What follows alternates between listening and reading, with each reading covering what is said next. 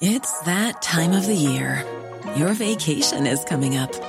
You can already hear the beach waves, feel the warm breeze, relax, and think about work. You really, really want it all to work out while you're away. Monday.com gives you and the team that peace of mind. When all work is on one platform and everyone's in sync, things just flow. Wherever you are, tap the banner to go to Monday.com.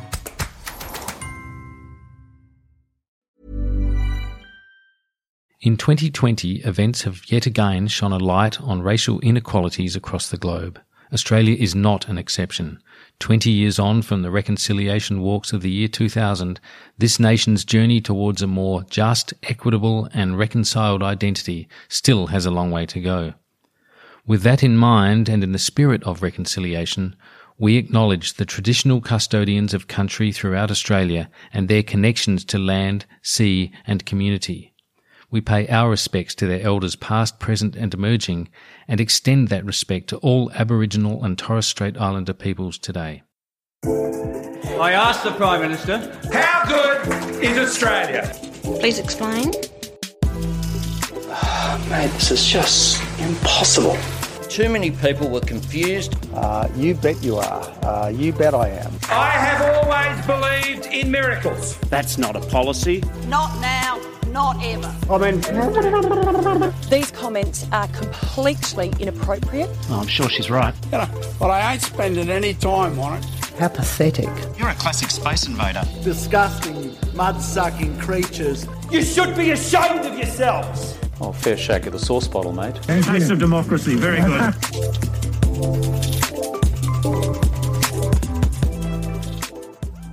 Howdy, Mark Kenny here with another Democracy Sausage coming to you from the ANU's Crawford School of Public Policy and the Australian Studies Institute. I don't know about you, but I think there was a real sense of the penny dropping in the last week or so as it becomes clear that all the optimism, the talk of snapbacks and of bridges to the other side was revealed for what it is, wishful thinking, nostalgia and in some cases simple misdirection. After all, there are many things about our political economy that we should not even aspire to go back to, like heavy air pollution, time-wasting traffic jams, endemic unaddressed homelessness, chronic underemployment, the gender wage gap, the miserable, unconscionably low dole, and of course, failed environmental policies. There are many things we need to improve, obviously. Even so, I think it's becoming clear now that the economic damage of this crisis is deeper, longer, and more structurally transformative than any recession in living memory. In the past week, companies like Qantas, Myer, the big accounting consultancies, Microsoft, and others have realised they will be both smaller and different in coming years, permanently changed. The government's economic team of ministers and officials is meeting almost daily to design its policy response in light of the commitment to withdraw JobKeeper and JobSeeker in 3 months' time. Nobody believes the so-called cliff is either economically or politically advisable, but what comes in its place? And when will we know? Certainty is as scarce as economic growth itself, it seems, so many employers are saying the sooner the better. With me to discuss the issues is Dr. Maria Taflaga, lecturer and political scientist at the School of Politics and International Relations. Maria, hi there. Do you get the sense that the coalition now realises it can't go much further without setting out the future of its COVID assistance? Yeah, I think the government has kind of been aware of this for some time. And as we have sort of discussed over these past weeks and months, often with a rather gloomy tone, I think they're essentially trying to build space for themselves, to give themselves the capacity to be flexible, which is sort of why a lot of what they say at the moment is quite vague, which is why they sort of lean on, well, we're waiting on this report, or, you know, we've set a deadline of reporting in July, so on and so forth. And part of this is, you know, simply a political management exercise. And part of it is, you know, sound public policy. We don't necessarily want governments making very rash decisions, particularly if they don't have good information. I mean, I think JobKeeper is a really good example of this, right? You know, like there's been a fair bit of criticism about JobKeeper being, you know, $1,500 for every single individual. But effectively what Treasury did was trade off efficiency for rapidity, right? And so you have to make these kinds of trade-offs. And now we're in a situation where everyone kind of knows, for example, that construction will be impacted, but we don't really know what the precise outcome on or what the precise impact on construction will be. We know it's kind of coming. We know it's coming sort of next year. And so that actually gives government time to plan. There are other sectors of the economy where it's already clearer what the impacts are. And, that's sort of a location for government to start sort of planning sooner. But I just don't think that it is fair or even reasonable to criticize governments for actually wanting to think things through. Yes, we can always have a go at them for, not always being upfront about what's going on. And of course, they have a confidence game to manage as well because they don't want to talk down the economy. But, part of it is if you actually want good policy processes, well, you can't rush them. Yeah, I think it's an excellent point about having a bit of time and using that time to get it right. Also with us is Professor Frank Yotso, who is the director of the Centre for Climate and Energy Policy at the Crawford School of Public Policy. Frank, welcome to the barbecue area. What did you make of Labor's olive branch on energy policy last week? Was it meaningful or gestural or neither? Yeah, hi, Mark. Well, look, if it is a step or a possibility for bipartisanship on climate and energy policy in Australia, then that's a wonderful thing, right? I do have my doubts as to whether we can possibly get there because really, the climate wars have been going on for a very long time.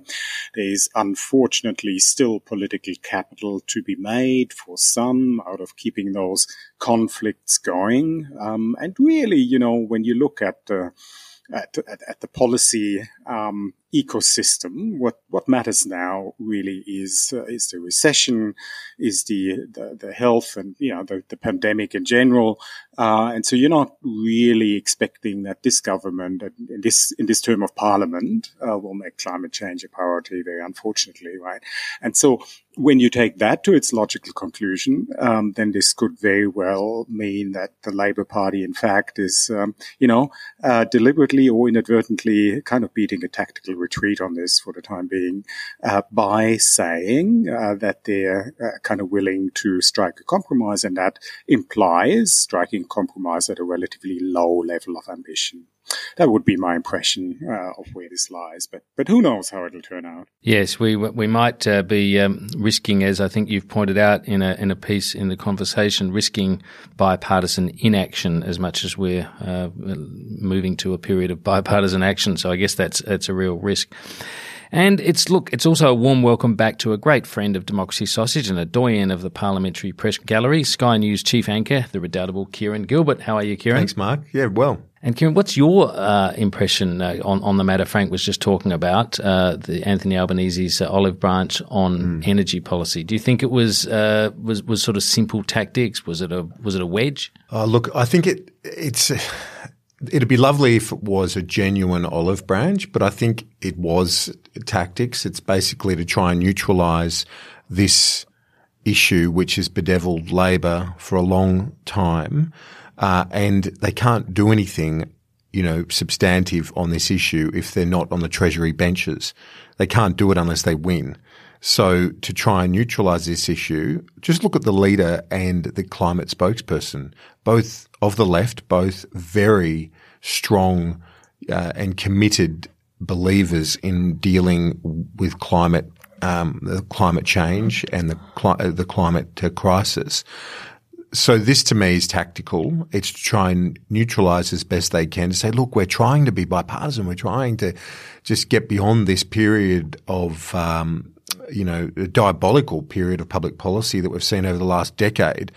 But there is a cohort within the coalition that are never going to accept compromise. We saw that with the National Energy Guarantee, which they proposed and they didn't accept. Yeah. They weren't going to let it fly. So I think Albanese, Butler, they know that there's a cohort within the coalition that aren't going to accept any compromise.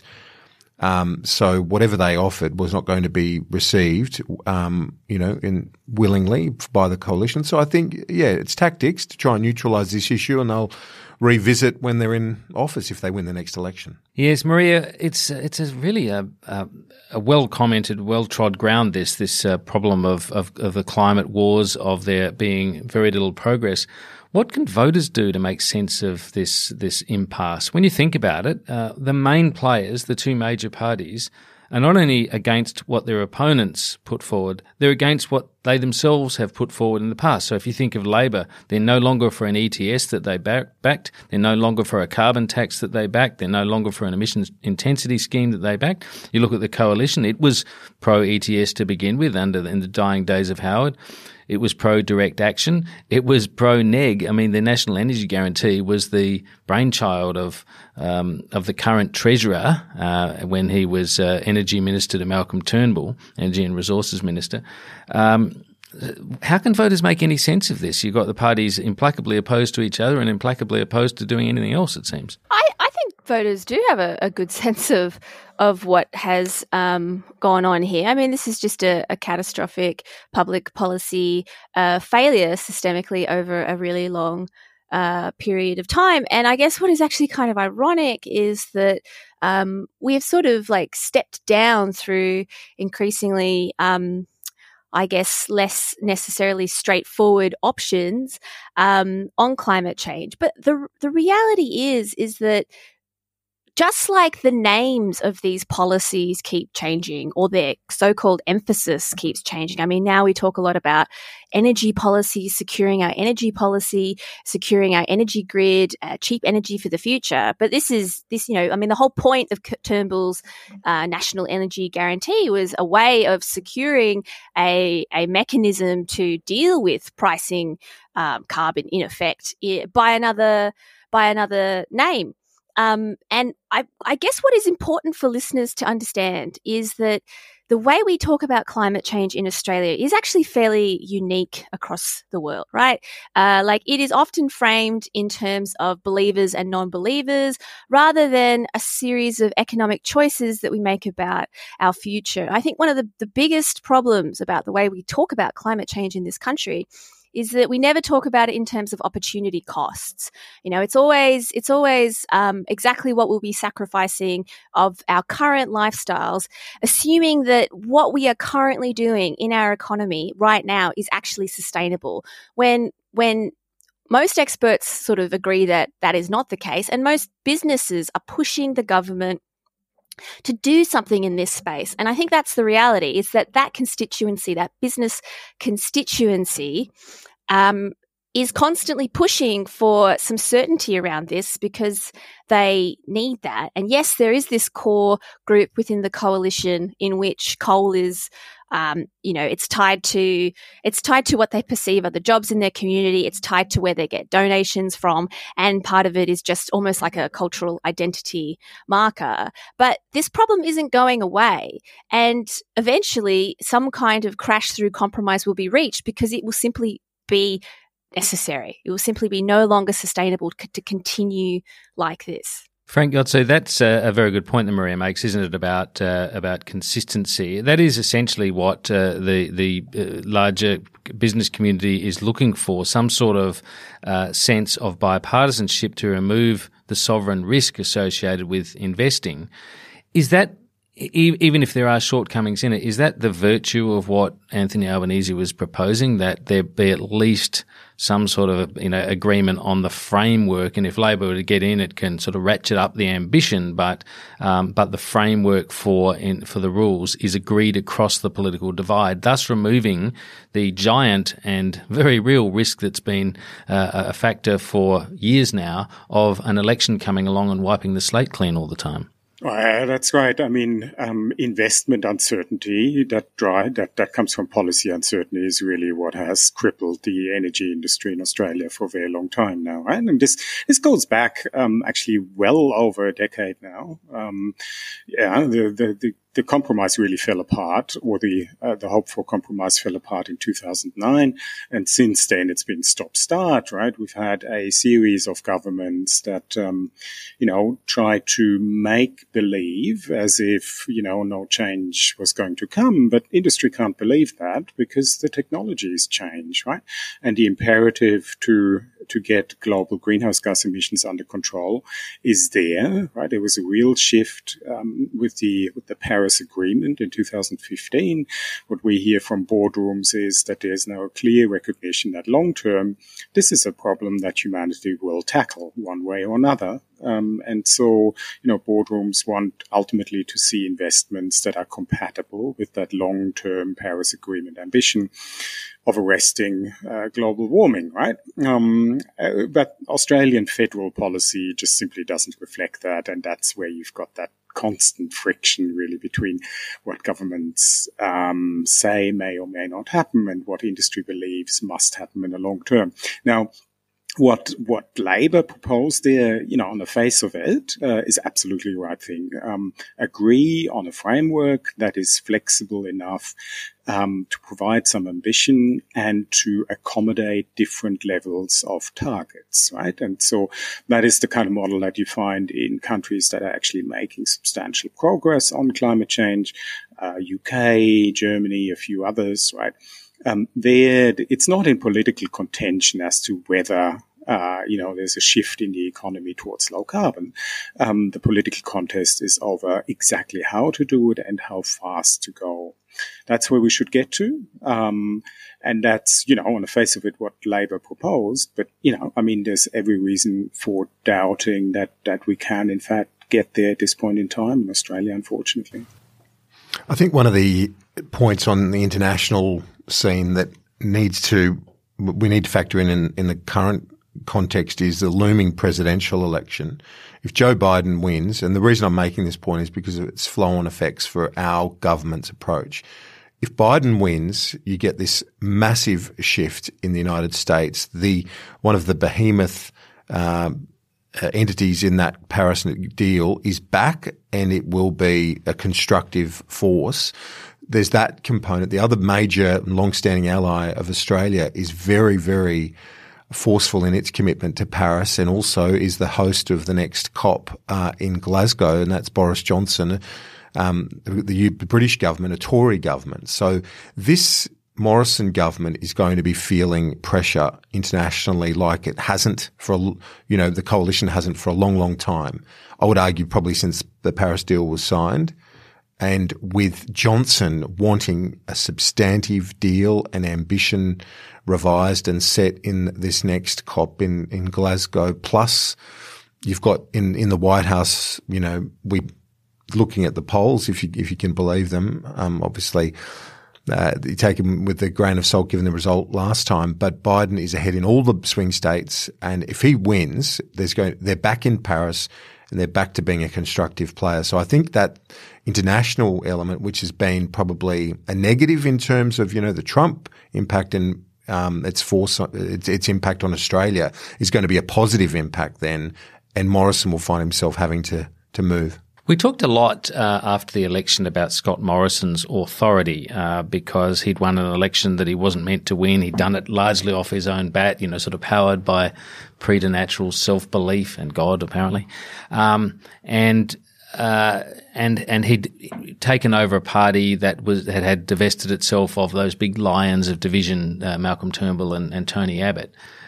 Do you think that nonetheless, notwithstanding all of that authority, and it is quite, it's a much more peaceful government than it has been at any time really in its entire 7 years of occupying the space. Do you think nonetheless that Morrison doesn't have the power to, for example, consider what Labor's proposing in the climate space? In other words, if he was to say, yes, let's sit down, let's end this climate war, let's agree at least on a framework, would the sort of climate recalcitrance arc up? No, I think that was he's pragmatic enough to do it, first of all. Secondly, I think he's got the political capital to do it. Yes, he does. And thirdly, some of those individuals who arced up were really doing it as a stalking horse to get Turnbull. I mean, it wasn't, for a number of those people, it wasn't about climate, it wasn't about the neg, it was just about getting Turnbull. And they saw it as Turnbull sort of reverting to type, that he was essentially a greenie in liberal clothes, and that he was promoting something that they had forsworn, him not doing, essentially, as part of the deal to give him the leadership back in 2015. Yeah, it's interesting. What's your view on that, Maria? Oh, I do think that a large degree of the internal climate politics within the coalition was driven by resistance to Turnbull. And that is the argument that Turnbull makes, I think, fairly persuasively in his recent autobiography. I guess, Kieran, as someone who actually has access to these actors, like, what are the internal discussions amongst, I guess, the sort of more climate progressives within the party? Like, is there a recognition towards the top of government, that some kind of accommodation will need to be made, even if it's, given another, euphemistic name? Yeah, no, I think that's right. I think there is. And in the context of not just the domestic situation, like I mentioned earlier, they're going to – I don't see a situation where they can maintain the use of the Kyoto carryover credits. That's something which has been ridiculed internationally. So I think there's a recognition both on that side of the international frame, but also domestically, that they are being mugged by reality. Basically, as Frank said earlier, there's the technology story, there's the business story, there's the finance story. It's all heading in one direction, and it's not where the dinosaurs might hope it is. Frank Yotzer, what about the technology roadmap that the government's unveiled? Does that offer any hope?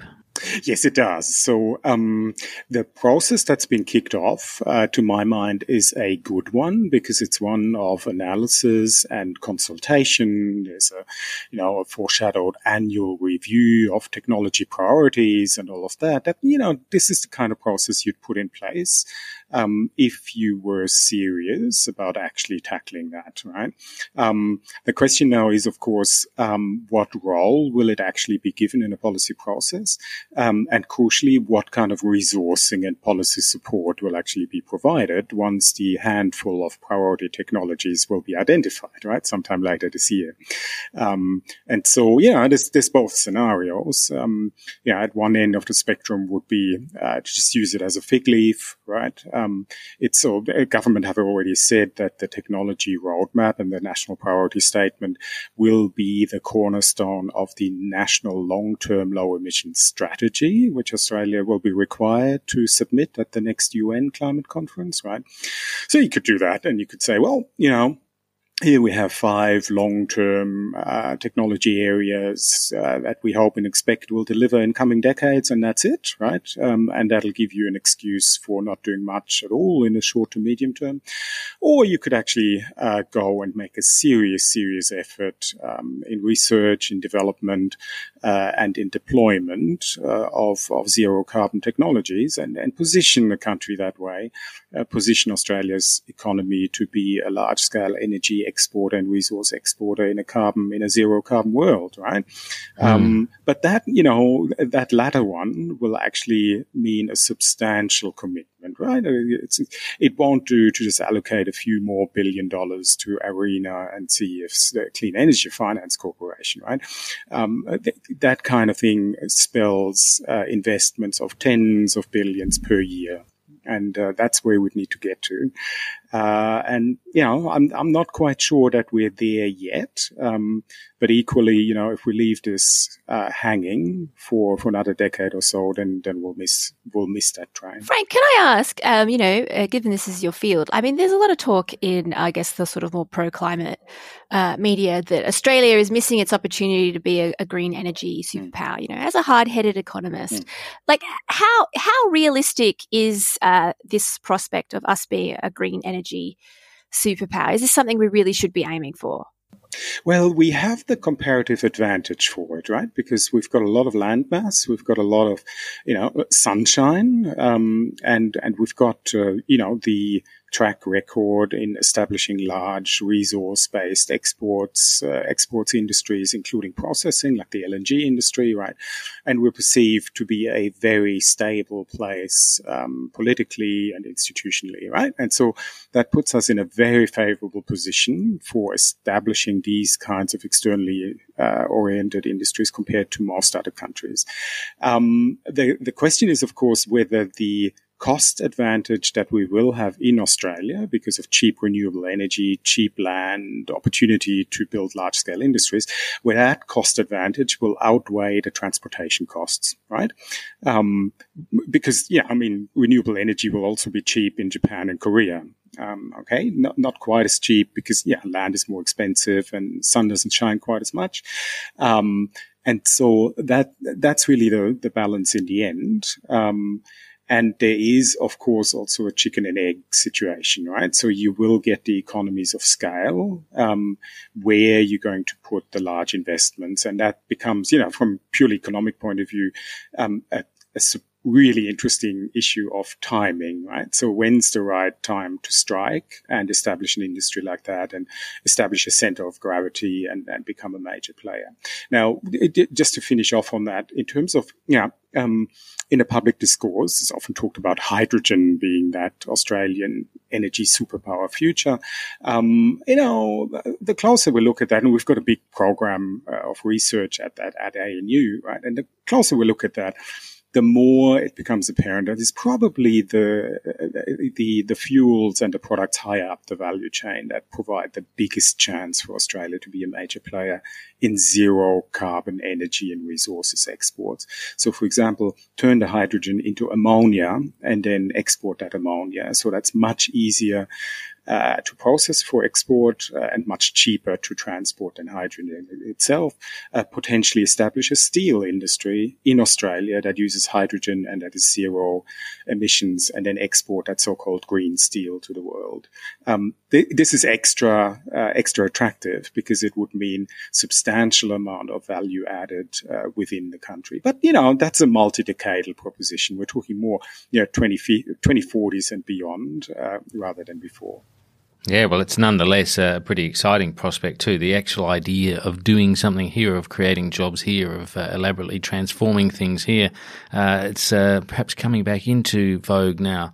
Look, let's take a quick break, and when we come back, we'll look a bit more at some new research that you, Frank, have out about how we can stimulate the economy and how we go about selecting the projects and the programs that actually will deliver for the country in both an economic sense and in other ways as well. So back in just a moment. Hiring for your small business? If you're not looking for professionals on LinkedIn, you're looking in the wrong place. That's like looking for your car keys in a fish tank. LinkedIn helps you hire professionals you can't find anywhere else, even those who aren't actively searching for a new job but might be open to the perfect role. In a given month, over 70% of LinkedIn users don't even visit other leading job sites. So start looking in the right place. With LinkedIn, you can hire professionals like a professional. Post your free job on linkedin.com/people today.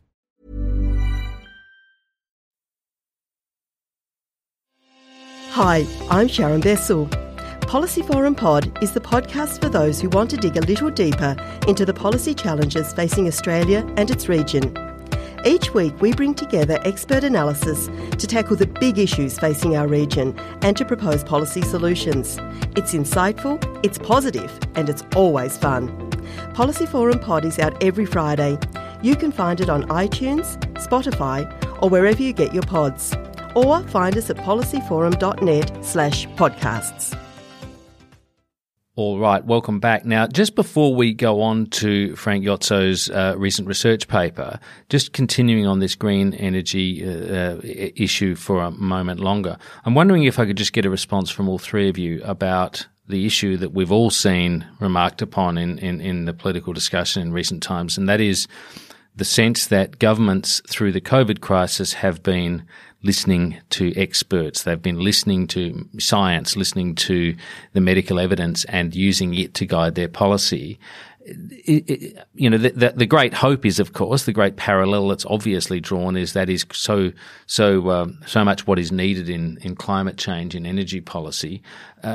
Should we be optimistic? Perhaps I'll start with you, Kieran. Do you think we should be optimistic that governments have kind of learned something here and may behave differently? Yeah, I think there is a source for optimism on this. And the reason, well, first of all, we've seen the very public presence of the likes of Dr. Brendan Murphy, Paul Kelly, Nick Coatsworth, the chief and deputy chief medical officers, and they have underpinned, their panel of experts have underpinned basically the leaders' moves on every front. And except for this most recent spike in Melbourne, things seem to be, we seem to be world leading on that front. And as we're recording now, you were just pointing out, there's another 75 cases, infections that have been identified in Victoria. Now, they are going through a massive testing program at the moment, but that's a considerable uptick in numbers. It's the largest, for a number of months. I think that we'll end up seeing a shutdown of those suburbs in the northern part of Melbourne as a result of that. But the other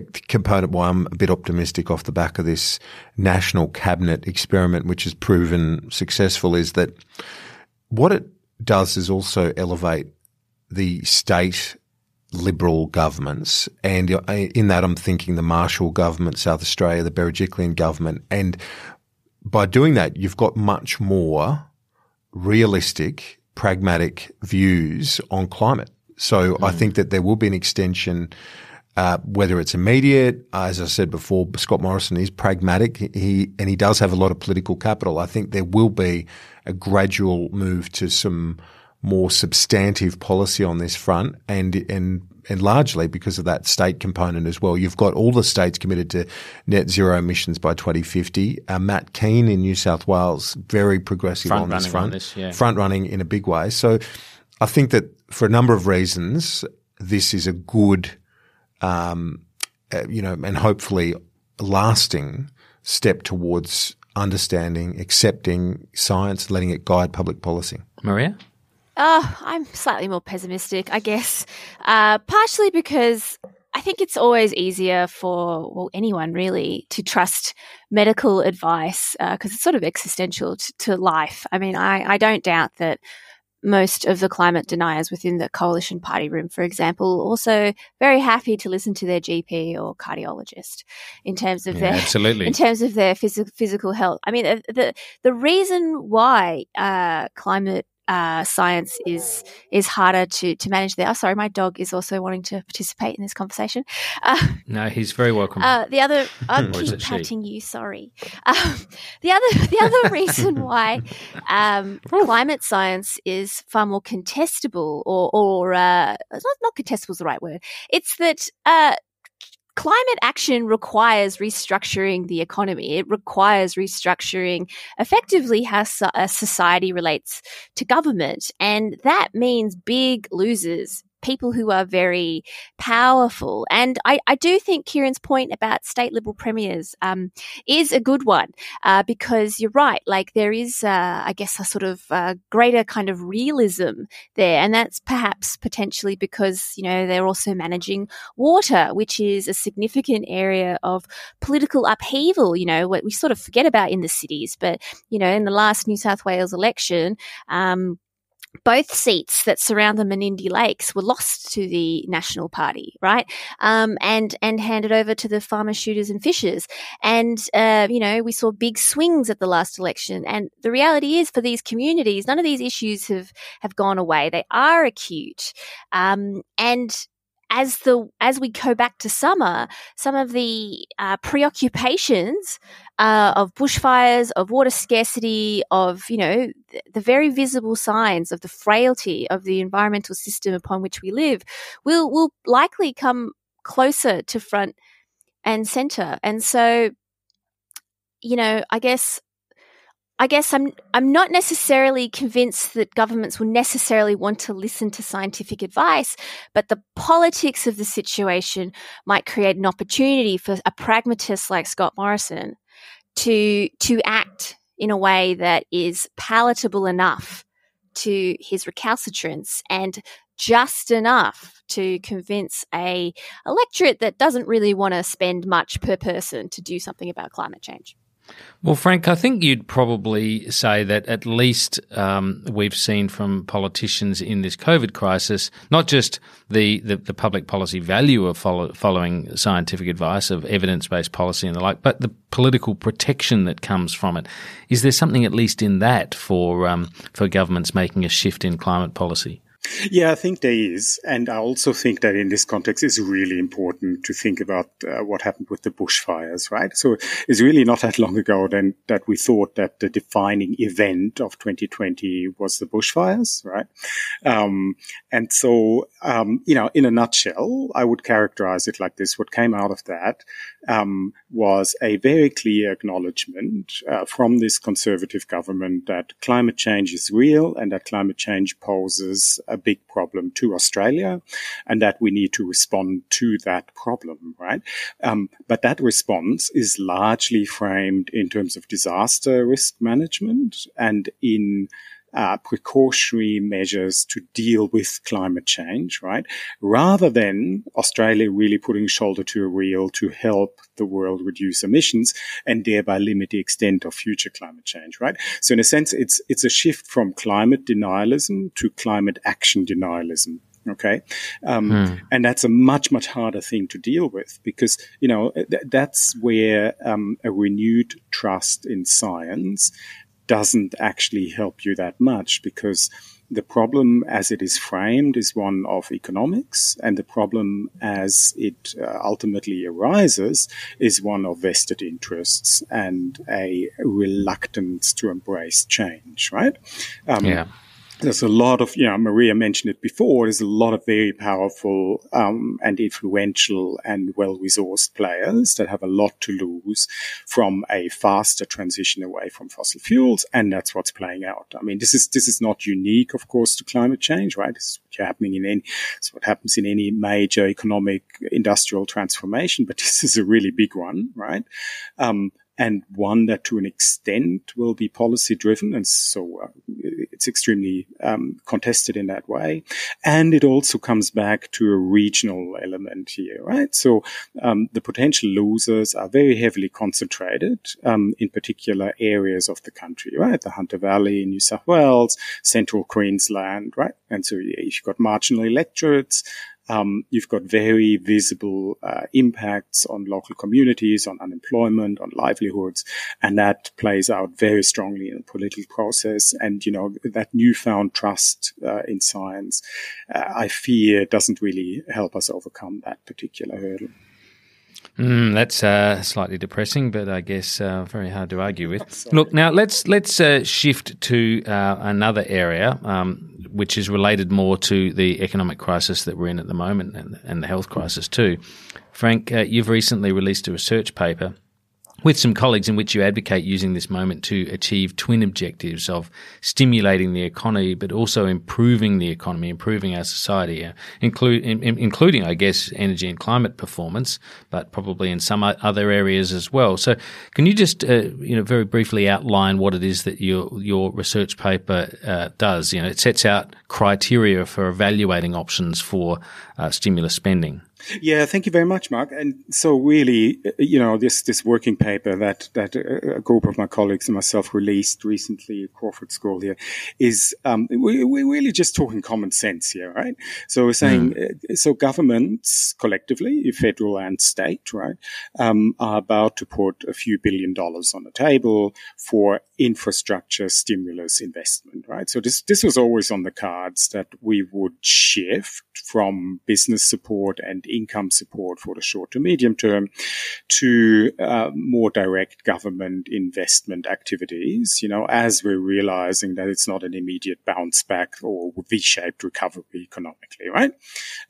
So this is, this is not new. This is classic Keynesian stimulus spending. This is what was done in many, many countries, including Australia in 2009 during the global financial crisis. Okay. So the question then is, what do you want to achieve here? And the answer unanimously will be jobs, jobs, jobs, right? And Prime Minister made it very clear that is his government's vision, right?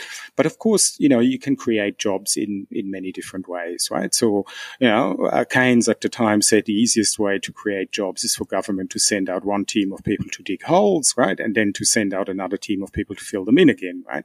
But you can do a lot better than that. You can actually create value for the future, right? And you can create positive social outcomes. You can create positive environmental outcomes. And really, what we've done here is bring together through a fairly exhaustive literature review as to what different organizations are saying about that and what kind of criteria you can distill, right? And then, on the basis of these criteria, you can identify some broad areas of infrastructure investment that would in general do well on that kind of set of criteria. Kieran, we've been down this road before. As Frank was just saying, it wasn't that long ago. It's amazing to think in our careers that we've sort of so quickly experienced the GFC and all the sort of, juddering changes in policy that brought about. And then, a dozen years later, we're in an even more dramatic situation. And of course, the objective even back in 2008, 9, 10 was about those twin objectives that Frank's talking about, simulating for the purpose of, revving up the economy, creating jobs, but also delivering value. Now, that was strongly behind Julia Gillard's school halls program. It was strongly behind the blighted pink bats home insulation program.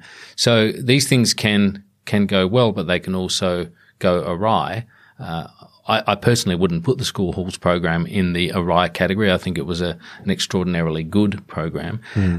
But nonetheless, this is a well-travelled road, isn't it? And it carries some risks for government. Yeah, it does. But just to go to this, back to something Frank said earlier, because I want to touch on this in the context of this argument and the paper that Frank's done on the need for I guess it's a green-led recovery, essentially in layman's terms, because the reason I'm optimistic about it is because while there are those obstacles in, say, the Hunter or Central Queensland in a political sense, the overwhelming momentum in terms of finance, I think, and it's not just academic research.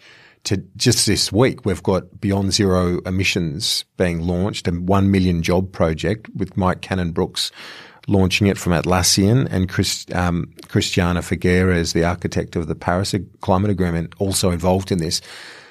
An Australian initiative to create 1 million jobs in this space. So I don't think the legacy industries they're not operating in a vacuum. Now, while they've been successful at this point, I think we might be very close to a tipping point here, and this crisis is responding to it, recovering from it.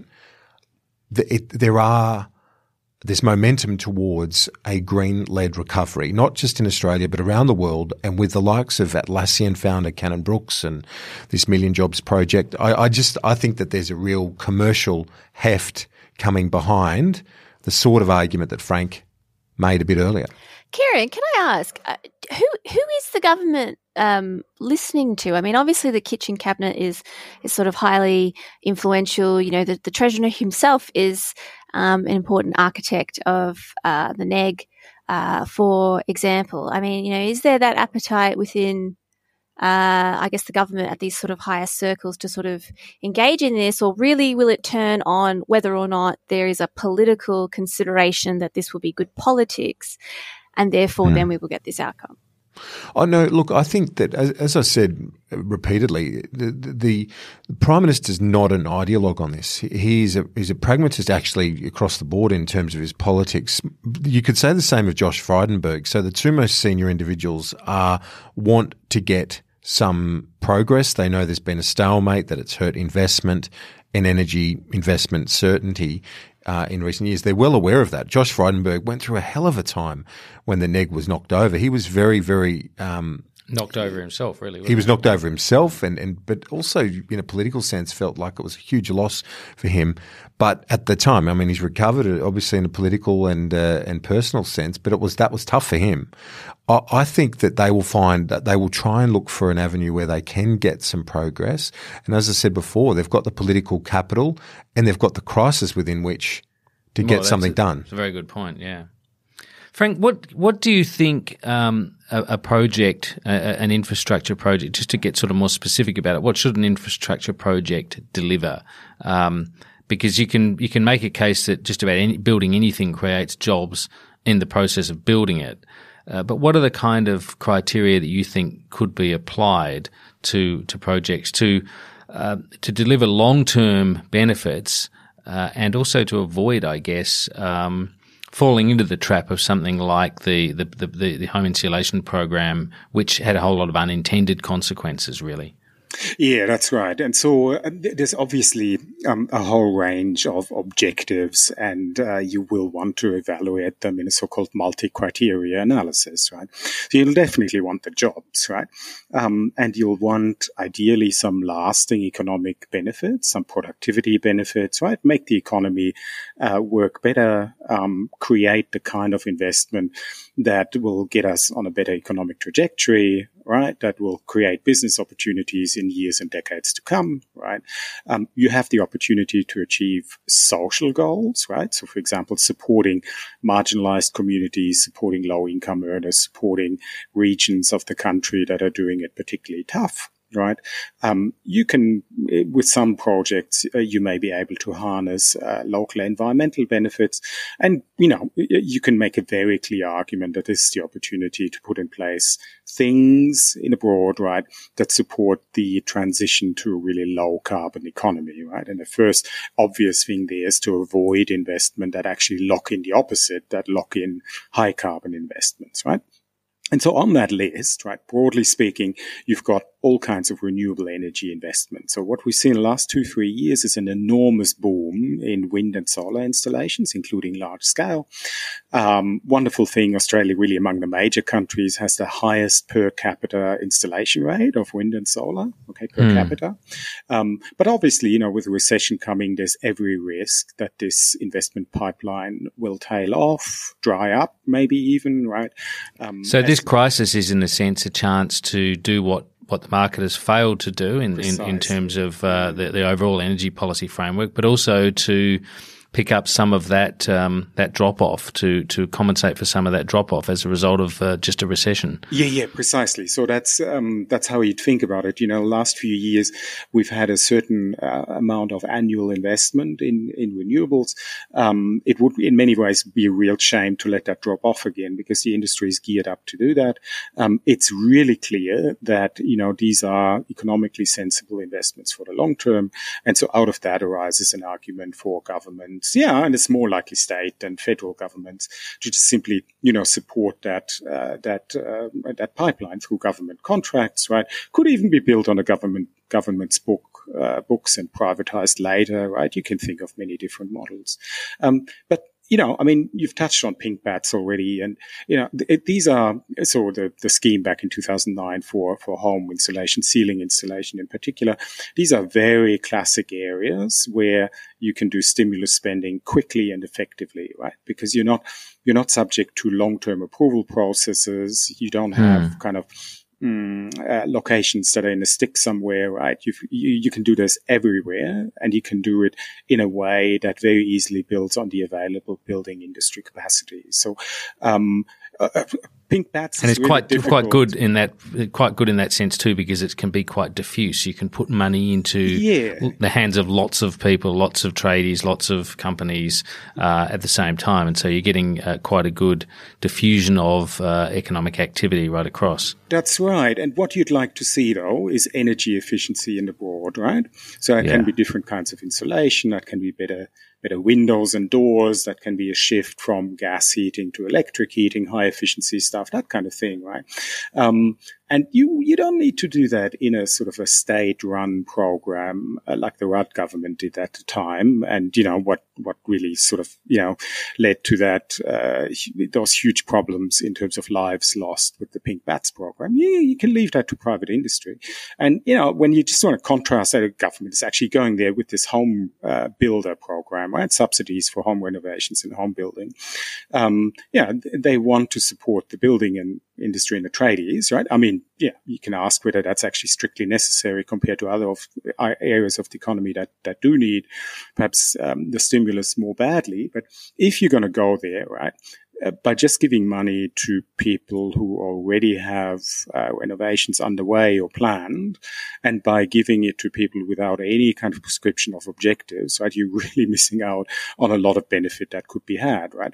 If conversely you put $1 billion or $10 billion into improvement, energetic improvement of public buildings and public housing, right, then you'd achieve a real benefit socially by cutting the energy bills and improving living conditions for those on low incomes, and by cutting the energy bills of state and local governments into the future. So that's the kind of public benefit that you'd really want, right, out of expenditure of public money. One of the other things, of course, that would be good to see done, I think there's pretty much universal agreement on this across the big business and peak organisations representing big business, market economists, welfare agencies, pretty well everyone except the federal government at the moment, and we're not sure what their position is going to be as a result of this, but you can tell where I'm going here. I'm talking about increasing the unemployment benefit. At the moment, we know, of course, it's called Job Seeker, and it is effectively the doubled New Start allowance.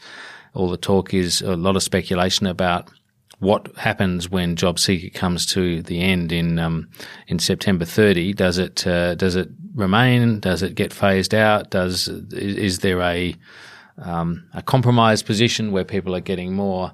That's obviously one way of providing quite significant cash stimulus to the economy, because people who are reliant on that level of income, they're not savers, they're spenders. Yeah.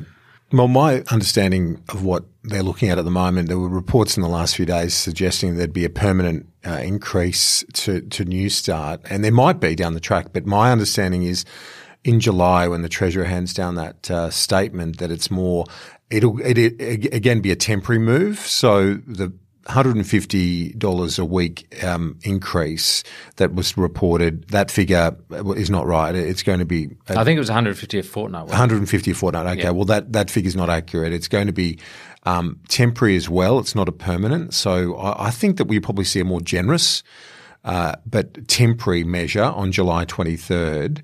And I don't want to be fulsome in my praise for Josh Frydenberg, but I think that's the right way to go right now, because we don't know how deep, how long. I mean, it looks like it's going to be a long, long time that we're going to have double-digit unemployment or near to it. But I think it makes sense to give it another 6 months or so with an increase in a temporary framework, and then obviously they can't go back to what Job Seeker was, the dole. No. For so many reasons. Unconscionable. It's unconscionable. It's also the economics of it makes zero sense. Yeah. And there are going to be so many more Australians relying on that next year. But I think when you're looking at it. And it makes zero political sense too. It does. It does. And because of that number. Yeah. If you're looking at a permanent change, the earliest I would see it happening is October with the budget. More likely the next budget come early next year, but I can't see them going back. It won't go back to what it was. It's just untenable. Yeah, we're getting very close to time here, but I'll just get a comment from both Maria and Frank. Perhaps you first, Maria, on the politics and economics of the dole. Well, I guess I concur with what Kieran said and just sort of underline the point that the rate of New Start was not only cruel, shameful, and completely punitive against the consensus of virtually every single interest group. I mean, apart from the general reasons why we have welfare states, the way that it reflects on our society about how we look after our most vulnerable. Even if those arguments aren't persuasive to you, business has been advocating for many years now about the fact that you can't get a job on New Start. You can't buy shoes. You can't look presentable for an interview. Yeah, and I would just add, remind ourselves that we are one of the highest income countries in the world, right? And we do, in general, take a little bit of pride on how we run this society, and unemployment benefits or in general social security payments at the level that they have been are just not compatible, right, with what we can do and what we collectively actually want to see for this country. And it's also just simply economic madness to be pushing people into poverty that way. Yes, we'll wind up on that note. Look, just before we go, I might just point out that another colleague of ours, also a visiting fellow at the Crawford School of Public Policy, Peter Martin, has a piece in The Conversation as we record today, this being Monday, where it's a regular series, but they've surveyed 22 economists, The Conversation has, in 16 universities. And it makes for very good reading. So, but it's quite depressing reading because these economists are predicting a very dire economic situation going forward. It's I guess a fair bit worse, and that goes to my comments at the beginning of this podcast that there's a real sense now that we're entering quite a hard stage. We're talking about unemployment as we just have. Around, in double digits, peaking in double digits, and still being 7%, according to most economists, by the end of 2021, with wages still flat. We're talking about China shrinking by 2.3% this year, and perhaps growing by as much as 4% next year, which is not bad. But really, with the Prime Minister stating back in some weeks ago that Australia has a plan to try and grow at 1% above trend, but to 2025 in order to sort of grow its way out of this. That's going to be extremely difficult when you look at the global forces here, the downturn being so universal around the world, and of course Australia being so latched in to the international economy as a big exporter. Look, thanks very much for your time today. Frank, can I just get you to say where people can read your pieces? You had one in The Conversation, and they can, if people are interested in reading your research paper, where they can find that? Oh, yeah, thank you very much. So just Google my name. That should do the trick. Other than that, on the website of the Center for Climate and Energy Policy at ANU Crawford School, you will find all of these materials, research papers and links to op-eds, et cetera, collected in there. The website of the Center for Climate and Energy Policy at Crawford School. Thank you. So thank you to Professor Frank Gozzo. Thanks to Sky News Chief Anchor Kieran Gilbert, and of course to Maria Taflaga, who's with me each week on this podcast. We'll look forward to talking to you again later in the week. And until then, bye for now. Bye. Thanks very much. Great to chat. Thank you.